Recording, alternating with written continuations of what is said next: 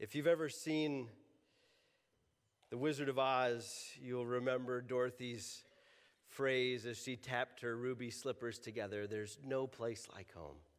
There's no place like home." All of us have a place that is home for us. Maybe it's not even where we currently live, but you just know that whenever you go back there, there's sounds, there's smells, there's people, there's noises, there's senses that remind us this is home. When you've been gone on a road trip and all of a sudden your car starts hitting potholes again, you know you're back in Michigan. You're home. I remember when Elise and I lived overseas for a year doing missions work, and we came back to the States.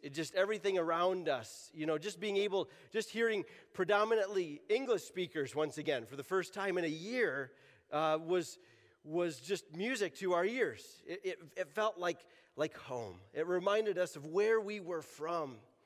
In the passage today, Paul reminds us of our true home. He reminds us of our heavenly citizenship in Jesus Christ. And we read about that today in this passage. And as I've studied Philippians with you, and now we're well into chapter 3, and we'll make our way into chapter 4 here this morning, I found myself over and over again being reminded as I progress through the book, like, oh yeah, that passage is in here too. And oh yeah, I forgot, Paul's got these beautiful words for us as well. Like over and over again, you just forget how much beauty is in this book. There's no lulls or low spots. There's not any dull, dry stretches in this book. And once again, we come across some beautiful words. And we're just going to kind of focus on 20, 21, and then the beginning of chapter 4, verse 1 here this morning. Paul is going to contrast two mindsets. The one we looked at 2 weeks ago with this group in verses 18 and 19, we said they may be the false teachers that he brings up, he calls dogs back at the beginning of the chapter. They may be a completely different group. I'm not sure exactly. But it seems like they were a part of the body and then have left. And their chief characteristic was that they were preoccupied with earthly things, their physical indulgences. And Paul here is saying that's as citizens of heaven, we have a different mindset. We have a different mentality. So if you're taking notes here this morning, I believe we just left things blank in the bulletin, but if you want to write down these main points, the first thing that we want to point out is that we need to know our true homeland. Know our true homeland. Verse 20 says, our citizenship is in heaven. Your passport says heaven on it. Your driver's license, it's not actually Michigan, it says heaven. And Paul here was writing to people who were from the city of Philippi, obviously, and Philippi was a Roman colony. It was sort of a little Rome. Those who would come and visit Philippi that had been to Rome before, they would say, this is like a little Rome. It bore so many resemblances that people would say, oh, this looks familiar to me. And Paul says, listen, even though it looks like you live in Rome, your identity, your citizenship, your true home is elsewhere. We saw this back at the end of chapter 1, if you remember this. Chapter 1, verse 27, when he says, just one thing, as citizens of heaven, live your life worthy of the gospel of Jesus Christ. He said, based upon your true homeland, live as citizens whose lives should line up with their heavenly calling. Paul is telling these Philippians that the church is a little colony of the kingdom of heaven. When you're in the presence of God's people, their values, their lives, their hearts should point those around us to heaven. One of the greatest problems for the church in the 21st century is worldliness. It'd be interesting if we filled out a survey with a coworker from work who's unchurched, not a follower of Christ, And we talked about the things that we did with our time and our money and how we spent the things that God gives us, our hobbies, what we do with our leisure time. It'd be interesting to see how much crossover there is. We're called to have different values than the world. And I'm not saying that that's easy. We live between two worlds. We live in this world, but we are citizens of another. And I'm not saying that that's just simple and straightforward and all of our decisions should be easy. There's a lot of gray area. Sometimes we wonder, should I do this or should I go there? Is this something that it's okay for a follower of Christ to be doing? God longs for us to have the predominant citizenship, the thing that people see be tied into our heavenly homeland. He wants people to see that while we live here, we are from another world. We've all met people where we wonder if maybe they were from outer space. Some of you got married and began to question, did I marry an alien? Who is this person? I'm not sure if this is the same person I was dating and I was engaged to. But the reality is, as followers of Christ, we are aliens. We're called to be different. We don't want to be like that church in Revelation. Or the Apostle John writes in Revelation 3, he says, I know your works. You're neither hot nor cold. I wish that you were cold or hot, but because you're lukewarm, neither hot or cold, I'm going to vomit you out of my mouth. For you say, I'm rich, I've become wealthy, I need nothing. And you don't realize that you're wretched, pitiful, poor, blind, and naked. The temptation in a culture as affluent as North America is to be self-reliant. And that self-reliance can cause us to slip into the way that the world does things, their values. And the Apostle Paul wants us to remember this morning our true homeland, where we're really from.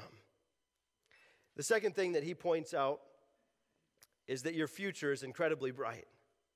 Your future is incredibly bright. Just sit with me a second with verses 20 and 21. He says, our citizenship is in heaven, and we eagerly wait for a Savior from there, the Lord Jesus Christ. He will transform the body of our humble condition into the likeness of his glorious body by the power that enables him to subject everything to himself. He says here that we are eagerly waiting for something. This is that childlike Christmas morning anticipation. That's what he's talking about. That you've been saving your money and you're going to get a brand new bicycle. That anticipation. And he says we are eagerly awaiting this. What's really neat is that God gives us permission to crave the return of Jesus Christ. This isn't just some pie-in-the-sky notion or something that should be reserved for our final years on this planet. God gives us permission to long to see Jesus face to face. Do you remember how Revelation ends? Revelation 22, John says, he who testifies about these things says, yes, I am coming soon. Amen. Come, Lord Jesus. Come, Lord Jesus. That's actually a command in the Greek. We're allowed to say, come, Jesus. Come quickly. We're allowed to eagerly anticipate his return. And we eagerly anticipate it, Paul says, in part because he will transform the body of our humble condition into the likeness of his glorious body. The Bible says that he is going to transform us. There's a lot of things that we don't know about our future heavenly bodies, but we do know this. The New Testament is pretty clear that we're not going to be disembodied spirits floating around. Nor, just as a side note, are we going to be playing the harp. We do not get wings. There's no Bible verse that says that. But we do know this. We do know that we will be given a new body that is, he says, like unto Christ's resurrected body. So again, there's a lot of things that we don't know, but we do read about the resurrected Christ. And we know that he looked like a human being. So no floating, levitating things, no see-through transparency. He's not a ghost, an apparition. He had a physical body, which reminds us, by the way, that our bodies are a good thing. That our bodies are given to us by God, and they're for His glory, and He is actually going to restore and redeem them. We're going to keep them. We're just going to have the new, healed, totally perfect versions of them. I love what 1 John 3:2 says. Dear friends, we are God's children now, but what we will be has not yet been revealed. We know that when He appears, we will be like Him because we will see Him as He is. You see, not only will we be given new bodies, but in some way we're going to become like Christ. He's not saying we become God. I don't think He's saying that at all, but He's saying that in some way our bodies are going to be renewed and we're going to become like Jesus Himself. That's good news, especially when we wake up and the bones are grinding and cracking and the aches and pains are very real and maybe don't go away. It's good news when we physically can't do the things that we always used to do and we long to be able to do them. It's good news for bodies that have been racked with medical conditions that are slowly eating away at our life. This is good news. Jesus said, I will restore. We can long for His return and that day when our bodies will be renewed.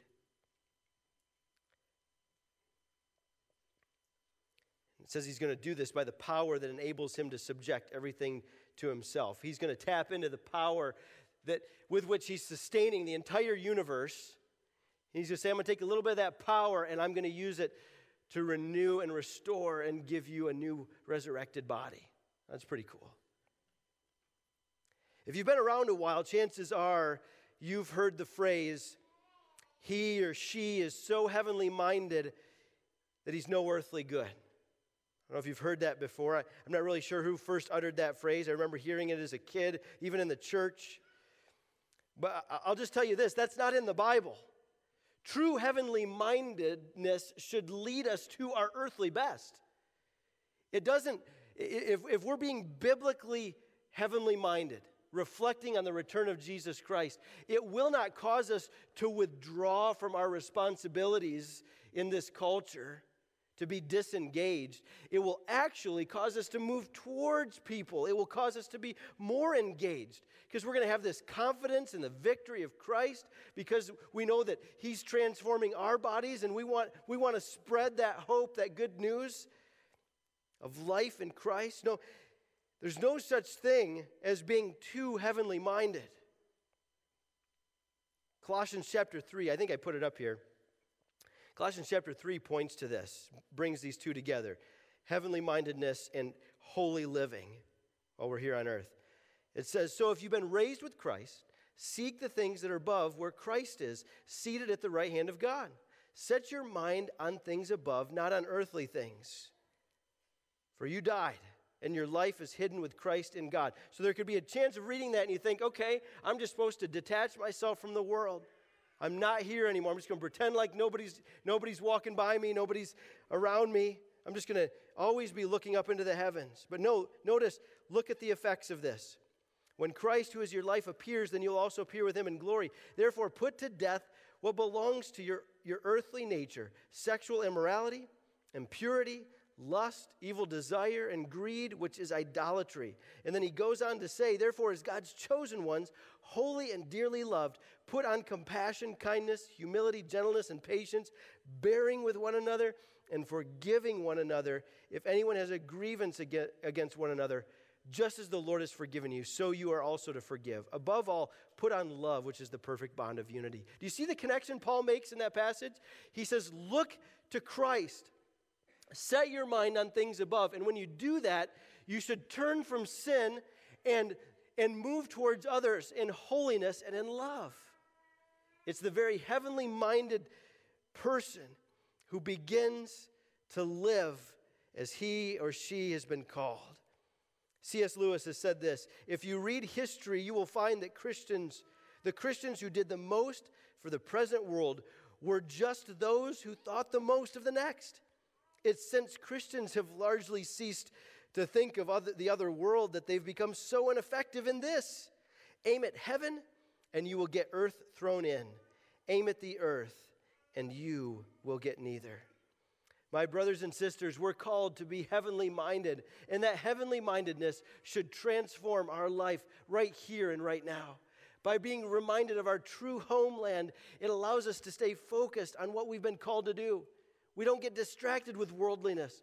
We don't get caught up in the world's values, because we're running a race towards a finish line, a heavenly finish line. The third thing I wanted to make note of is that you're deeply loved. I couldn't pass by this verse, chapter 4, verse 1, without pointing this out. If you have your Bibles open, just look at Paul's words here.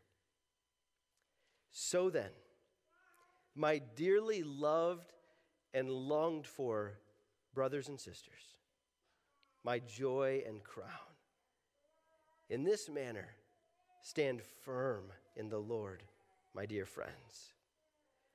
Listen to Paul's language that he uses here. He calls them twice in this verse. In the Greek, it's the agapetos, the beloved ones.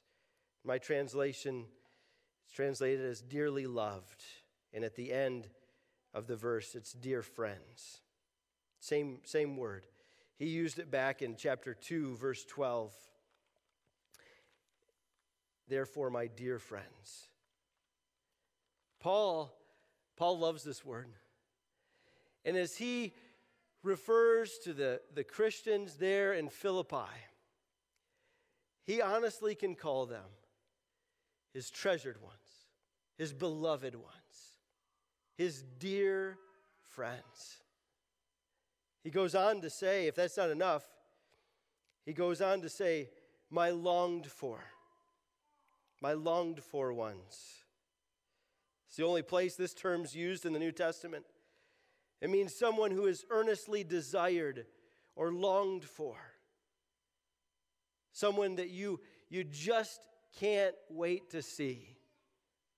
Maybe you can get a little bit of idea of this when I can't help but think of the story of the prodigal son. That father waiting for his return, looking off in the distance for this son to come home. Maybe some of you have been separated from a loved one for a period of time, and you just anticipated their return. I was on the phone with a friend this week, and I could tell he was driving somewhere, and he was on his way somewhere, and we were talking for 30, 40 minutes. I didn't realize that he was on the way to pick up his wife at the airport while we were talking. And so I'm almost in mid-sentence, and he said, oh, I got to go. There's Carla. It's been good talking to you. We'll see you. It was like we were talking and it was going, but he was ready to see his wife. He longed to be reunited with his wife. That's the picture that Paul creates for us here. He calls the Philippians his longed for ones. And then if that's not enough, if those two terms aren't enough, he says, you're my joy and crown. Paul's talked about joy a lot in this passage, in this book. And here he says, you believers, you, my dear friends, you're my joy. Paul's joy is in part tied up into his relationship with the Philippians. He loves them, and they bring him delight. My joy and my crown, he celebrates them. And I just sat with this verse a little bit this week. And I know that Paul is talking to the believers there. That's the immediate context here. But as I was reading this text, I also could hear the voice of God speaking to me as his child. And I don't think I'm out of line to draw application to that, because it's very clear that God speaks of his children the same way Paul was speaking to to his spiritual children in the faith. God says things to us like, you are welcomed in the beloved. He calls us his sons and daughters. The Bible teaches this doctrine of adoption. That God, in saving us, in that whole process, also has made us a part of his family. In fact, the Bible teaches he's even united us spiritually to Christ. He loves us that much. And I wonder today if you can imagine a God who calls you his beloved one. For some of us, that's a little bit uncomfortable. The book of Zephaniah even uses this imagery of God singing over us. Have you ever read this? I think it's Zephaniah 3:17. That God sings over his people. And you can't hear that, especially if you're a parent, without imagining a newborn child cradled in your arms. Maybe you're trying to get them to sleep and singing them a lullaby. And the affection that is poured into that song, as your love is just splashing out of you onto that child, just as you're overcome with affection and love for that precious little one. And I wonder if you could imagine today a heavenly Father that looks at you that way. For some of us, that's really hard. For some of us, we've never been able to envision that. We have a hard time receiving love. But just imagine today a heavenly Father who's cradling you in his arms, singing over you today. A heavenly Father who has drawn you close. And no matter what your day was like yesterday, what your week was like this week, no matter how far you feel from him, no matter how much you have blown it, in the sins, they may have been egregious. We may hear them this morning and gasp. Probably all could share stories this week that would make other people gasp. Probably should do that more often to realize that we're not all weird. Like, we all sin and we need the grace of Jesus. But can you imagine him looking at you with that affection? Knowing what you've done, knowing what you've gone through, knowing what's happened to you. And a Father whose tenderness never abates. You see, even us, I remember, maybe I'm the only one like this, I remember those times rocking that baby and singing to that baby, and that baby not going to sleep, and I wanted to go to sleep. And sometimes that tenderness in my heart would fade a little bit, and it's like, just go to sleep already, kid. Come on. But God's heart's never like that. He never gets tired of us being near. Kurt Thompson has said that everyone is born into this world looking for someone to look at them with love and affection. And some of us may not have gotten that much from our earthly parents, from those who've been in our lives. But I want you to know that you have a heavenly Father who looks at you every single day with love and affection. There's never disdain. If you're his child, if you've confessed your sins and received Jesus Christ through faith, then there's never a day when he looks on you with scorn. There's never a day when he looks on you with disdain. There's never a day where he looks on you with regret at having made you his son or daughter. I want you to know that this morning, that you are God's dearly loved and longed for brothers and sisters.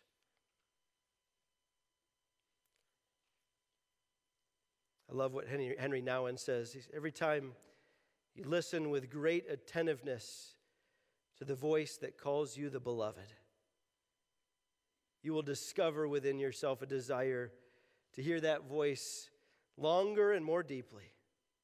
It's like discovering a well in the desert. Once you've touched wet ground, you want to dig deeper. Eugene Peterson translates Philippians 4:1 this way. My dear, dear friends, I love you so much. I do want the very best for you. You make me feel such joy. Fill me with such pride. What a wonderful thing to know your Heavenly Father feels that way about you. But in order to make it even more specific to the context, this is Paul talking to them. I don't believe Paul was using hyperbole. I don't believe Paul was lying to them. I believe Paul truly felt this way about his brothers and sisters there in Philippi. I wonder this morning what it would do to an individual, to a church, to a body, to a community, if we spoke to one another this way. How would it transform you this morning if someone came up and put their hand on your shoulder and says, I just want you to know how happy you make me. You bring me so much joy. You are a treasure to me. Might freak us out the first time or two. What if this became normal? What if speaking to each other with this kind of affection became normal?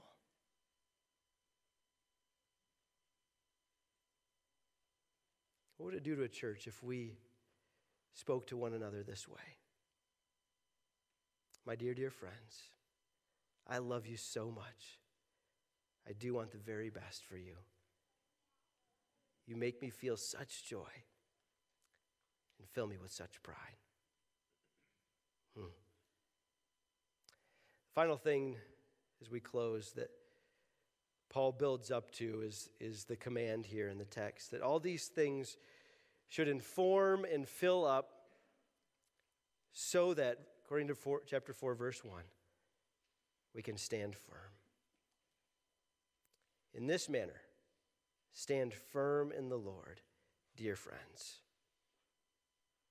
He's saying, stay on track. Stay steady in God. We talked about this last week. As we run our race, may we be boldly confident that we serve a King who is victorious. Because our citizenship is in heaven. Because we're eagerly awaiting a Savior. And because we are deeply loved by a God who will never let us go. We are equipped then to stand firm. My brothers and sisters, today I want to encourage you not to waver. Each of these truths we've talked about this morning provide a supporting foundation and strength for the command of the passage. Remain firmly committed to Jesus Christ. We don't simply remain committed, or to use his previous metaphor a few verses prior, run our race by sheer grit and will and determination. I know I've said that, but I just need to remind us. We stay the course because we are anchored in the grace of God. Because we come daily to the cross of Jesus Christ, saying, I'm a sinner, but I have a great Savior. And I need your grace today for whatever it is, as you battle temptation, as you fight kids who don't want to get up and go to school or get dressed in the morning, as you deal with a difficult and stubborn boss at work, as you battle physical and health issues, as you maybe are rejected and maligned for your faith, as you face difficult decisions in life, we don't stay the course by gritting our teeth. We stay the course by first and foremost remaining anchored in the finished work of Jesus Christ. That he has died for us. That he is resurrected again. That his life is in us, enabling us to keep going, to keep standing, to stay faithful. We can only do that as we stay anchored in his love. as we live in the presence of a God who sings over us. May we be reminded that our citizenship is in heaven, and may we stand firm until the end. Let's pray. Our Heavenly Father, we delight in knowing that the victory has been secured by Jesus Christ. We have great hope knowing that our true home is in your presence, oh God. And when we feel out of sorts, when we feel like our values don't align with the world, may we rejoice and be reminded that we're on the right track. Heavenly Father, we need your wisdom to discern how to live faithfully as dual citizens, as those who presently have our feet upon planet Earth, but as those whose hearts and home are with you. Show us what it looks like to live our lives out amongst this world, but not adopting their values. And as your Spirit reveals where we may start to dip our toes into the waters of worldliness, may your Spirit graciously bring conviction and pull us back. When our love for this world begins to increase, just convict us and remind us of our true home. Heavenly Father, would you anchor us in your outrageous love for us? May today we believe and be reminded of a God who draws us near and looks at us with love and affection and calls us his beloved ones. And may that translate in the way that we treat one another, that you would increase our love for each other so that we can truly say, you bring me great joy. You are a treasure to me. You are a blessing to me. May those words not feel strange upon our lips, but may we exhort and encourage with deep affection. Heavenly Father, in all of this, enable us to stand firm. For those of us who this week feel weak, who have struggled,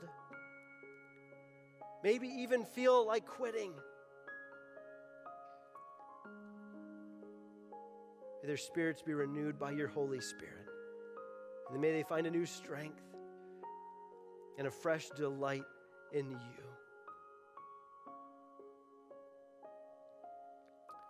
Now may the God of hope fill you with all joy and peace as you believe, so that you may overflow with hope by the power of the Holy Spirit.